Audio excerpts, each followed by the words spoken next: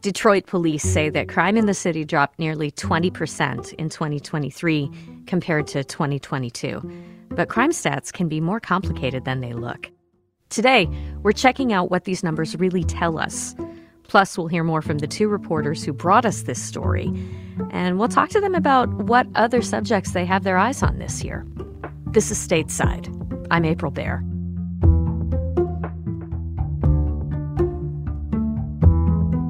Michigan Public's Adam Yehia Reyes and Brianna Rice investigated Detroit crime rate numbers and also looked at how these numbers square with Detroiters' perceptions of safety in the city. Let's have Adam and Brianna take it away from here. Officials took to a podium inside Detroit Police headquarters last week to tout a significant drop in crime. Mayor Mike Duggan credited police department initiatives for the, quote, remarkable year. Across America, you're seeing violent crime coming down off of the COVID peaks. What is different in Detroit is we're not coming down off the COVID peaks. Our homicide numbers are below the pre-COVID levels. Detroit police say preliminary counts show 2023 has significantly fewer shootings and carjackings than the year prior. Homicides dropped most significantly, they say, with the city's lowest total since the mid-1960s. But these numbers can be a bit more complicated than they seem. So Michigan Public's data reporter Adam Yehia Reyes is here to help me break it down. Hey, Adam. Hey there. So let's interrogate these numbers some more. What stands out to you? What's missing? Here's the thing. Detroit police did count fewer homicides in 2023 than any year prior, going back to 1966. But just using raw totals to compare different years, especially different decades, leaves out some important context, like changes in Detroit's population. Detroit had a lot more people in the 60s, right? More than double what we have now. But why does that matter? I asked Wendy Johnson to explain that. She's a sociologist and directs Oakland University's criminal justice program. It matters because the more people you have, the more opportunity for homicides to occur. Johnson says homicide numbers are actually more reliable than other crime stats. They're high profile and less likely to go unreported. But she says a single year's totals don't give a great sense of what's going on. What we actually need is a homicide rate that takes population into account. So when we look at this rate, is 2023's homicide count really that historic? It is a lot lower than 2022's rate. Right. As we heard Mayor Duggan say, 2022 was part of an unusual 3-year spike that experts and officials believe was largely brought on by the pandemic. Exactly. And when you look at pre-pandemic rates, 2023 is pretty much the same. Oakland University's Wendy Johnson says that's a good thing because it likely signals an end to the pandemic spike. But there's a lot these numbers can't tell us, like why they do or don't change. Officials say 2023's drop is largely because of police efforts. Johnson says it's hard to prove which factors make a difference. It can include policing behaviors and police policies, certainly, but it can also include things like economic stress or improvements. And more importantly, these numbers don't tell us how safe the people of Detroit feel. I asked Aaliyah Harvey Quinn about that. She founded and directs Force Detroit, an organization now supported with city funding to focus on crime reduction. She says the efforts of her organization and others like it are starting to be felt in the community. And they're beginning to feel safer. And that matters deeply, deeply, deeply to us. She says she has seen police attribute crime drops to a lot of different strategies over the last decade. But she says the parts of the city that experience the most violence haven't really seen any improvement. The neighborhood her organization works in is called Cody Rouge. It's a mostly Black and low-income neighborhood on Detroit's west side. Officials say Cody Rouge saw fewer shootings in 2023 compared to the prior year. Harvey Quinn hopes that trend will continue. Again, it's really hard to quantify what exactly is causing Detroit's crime stats to apparently stabilize. But for Harvey Quinn, these numbers are promising. And she says she's hopeful organizations like hers can do the work needed to address the violence that has shadowed Detroit for decades. We are able to de-escalate people from violent incidents, but we've got to offer them hope. And hope comes in the form of, job opportunities. It comes in the form of basic needs support. She says making a significant difference will require a long-term commitment from city officials to violence reduction strategies beyond the police.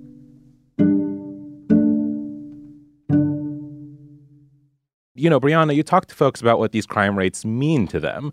What are some other reactions you've heard? I've talked to a few people now as I've been working on these stories, and I think that people do hold their breath for these homicide numbers. Some communities are impacted by these numbers a lot more because they're happening in their communities. And so when these numbers are going down, it is telling about the safety of the people around them. But I think in general in the city, yes, less homicides happening is a good thing for people. It makes people in general think that there's more safety here. It invites people to come here, and it's a good sign to them that post-pandemic things are going down. Yeah, for sure. And it makes me think about something that Wendy Johnson at Oakland University was telling me about, how these numbers get used, politically to some degree by police departments and others, right? When the crime numbers go down, police may use that to kind of point to a justification for resources, that they have asked for in the past, or additional resources on top of what they've already asked for. This thing is working clearly based off of this crime stat, so give us some more money. Or, they might kind of do the opposite, right? The crime stats are going up. They might say this is because we don't have enough resources for this, that, or the other, because I think so many people are paying attention to these numbers. I think they end up being very useful in conversations by officials and, our leaders in terms of like decisions that they make about the future of the way they spend city resources. The implications of these statistics have real impact, but I have one lingering question about the numbers themselves. Adam, what do we know about the way the Detroit Police Department tracks these numbers? Because I can imagine the way these numbers are recorded can skew the data. It's basically what police are able to find, right? So that's an important caveat to any sort of crime statistic. Homicides are, like we heard earlier, less likely to go unreported. But, people go missing every year, and some of those people may die, and police may not find those people each year. So it's not like some omnipotent count of every person who died via homicide. There's also just the fact of the way that police report things can be a little bit off sometimes. These numbers are just preliminary numbers. Detroit Police Department says that there are investigations they're still working on that might make the numbers go up or down. So depending on how police label things, a certain type of case might end up in one count one year and may not the next. For example, there was a 2019 study that found thousands of cases over several decades of people who died due to police violence that were not counted in the national homicide count. Very few numbers in this world are ever truly perfect, and that's especially, I think, true for crime stats. And so it's just important to kind of keep in mind that minor fluctuations could be due to more misreporting than an actual change in violence in the city. We need to take a break. When we come back, we'll hear more from Adam Yahya Reyes and Brianna Rice about their reporting and plans for this year.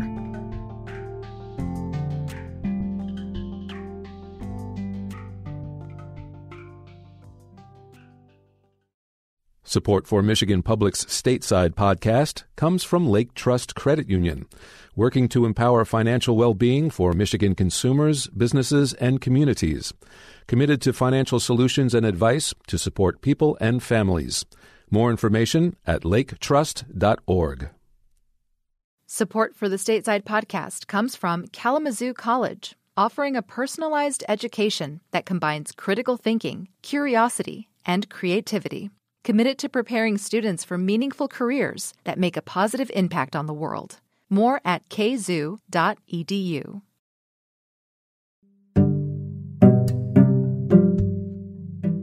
Okay, so I mentioned at the top of the pod that Adam Yahya Reyes and Brianna Rice are both reporters here at Michigan Public, the station that powers this very podcast. They are also both on new beats this year, and I wanted to know a little bit more about what's on their minds. Brianna, Adam, you guys both have new roles here at Michigan Public, and I wanted to ask about some of the things that you're hoping to do this year. Brianna, maybe we could start with you. You're on the criminal justice beat now. What do you think is in store in 2024? Yeah, I think it's going to be a big year, and it has been for a few years, but I am definitely focused on criminal justice in the form of public safety and who gets to feel safe and where people get to feel safe in this city. That's definitely top of mind for me. But I also am really hoping to come back and look at the police department. I think there were a lot of new initiatives last year. Less lethal weapons like pepper spray guns, foam bullets, $10,000 raises for officers that brought more officers to the city. And also, it's supposed to have more officers walking in neighborhoods and patrolling. The department's announced partnership with county, state, and federal enforcement, clearing of a backlog of pandemic cases in court, more trained officers to respond to mental health calls, which can include things like using a green light instead of red and blue when they're pulling people over. So as we said in the story, there's not really a way to track if any of these things make people feel safer, especially when they're doing them all at once. But I am definitely interested in looking more into these initiatives, these partnerships with community organizations, and kind of talking to people about how it makes them feel, what's happening, and definitely this idea of safety and who feels safer, I think is what is top of mind for me right now, 2 weeks into this new beat. That's a lot and plenty.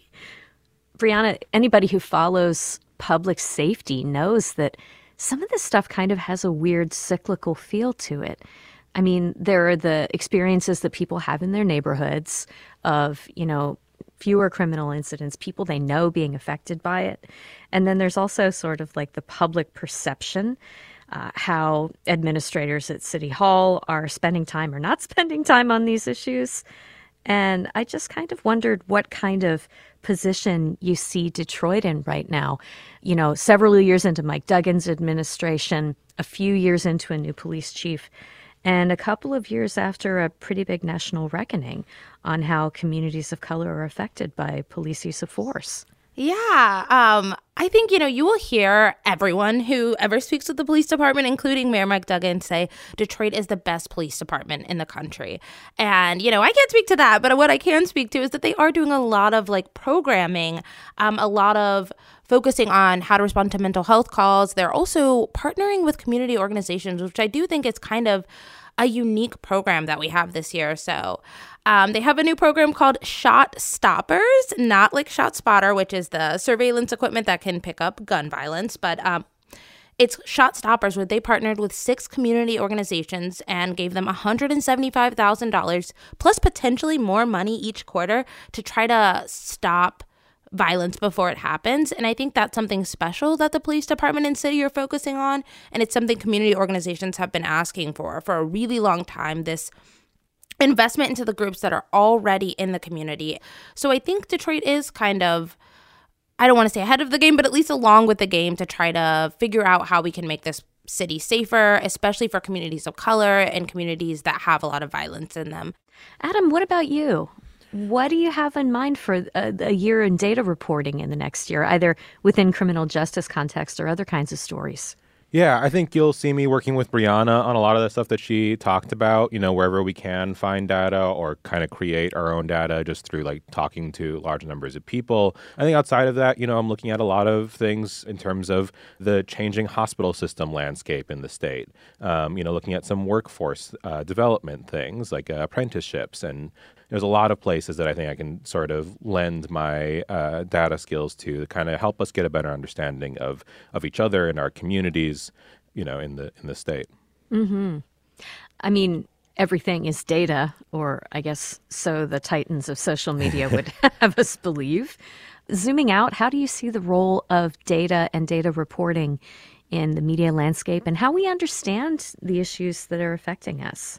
Yeah, I mean, I think looking at the story, right, something as simple as a homicide total, right, I think is a little bit more complicated when you get into, how this number comes to be and what it actually means for the people that are, living in a city like Detroit.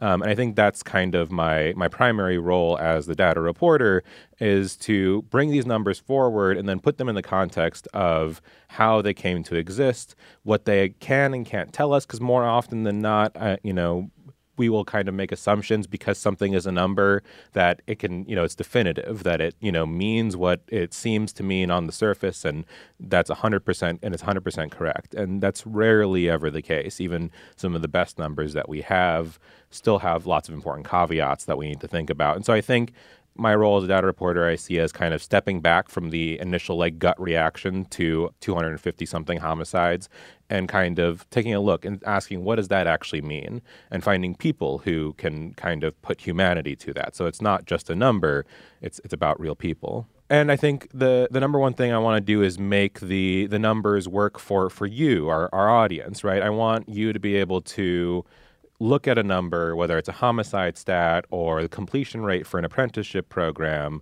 or a hospital, some stat about a hospital near you, and be able to apply that to your life in a way that makes a meaningful difference.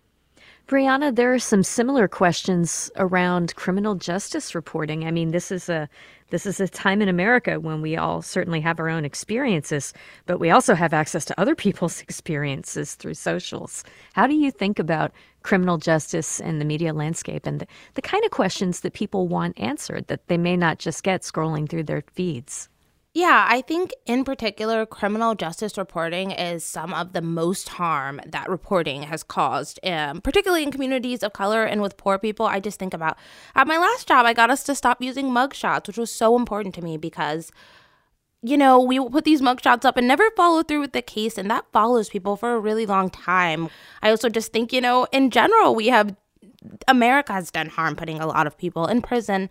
People have a lot of questions. Even communities who interact with the police a lot, they might not know what rights they have or how often things happen. I recently, a family member of mine got arrested and they were so upset because the police hadn't read them their rights. And I had to explain to them, that's not actually a thing. That has to happen when you're getting arrested for something like that. I think that there is a base level understanding that maybe a lot of us don't have. And I do approach this job trying to think about the people I'm writing about, the things that they need. And criminal justice isn't just about reporting on police. It's reporting on communities that interact with police and making sure that their stories are told as well. So I definitely think this is a super important beat. I'm honored to be on it, especially something that's just touched so much of my family. I think that we are trying to think of ways to help people have what they need to thrive. And I'm definitely approaching this beat with that lens.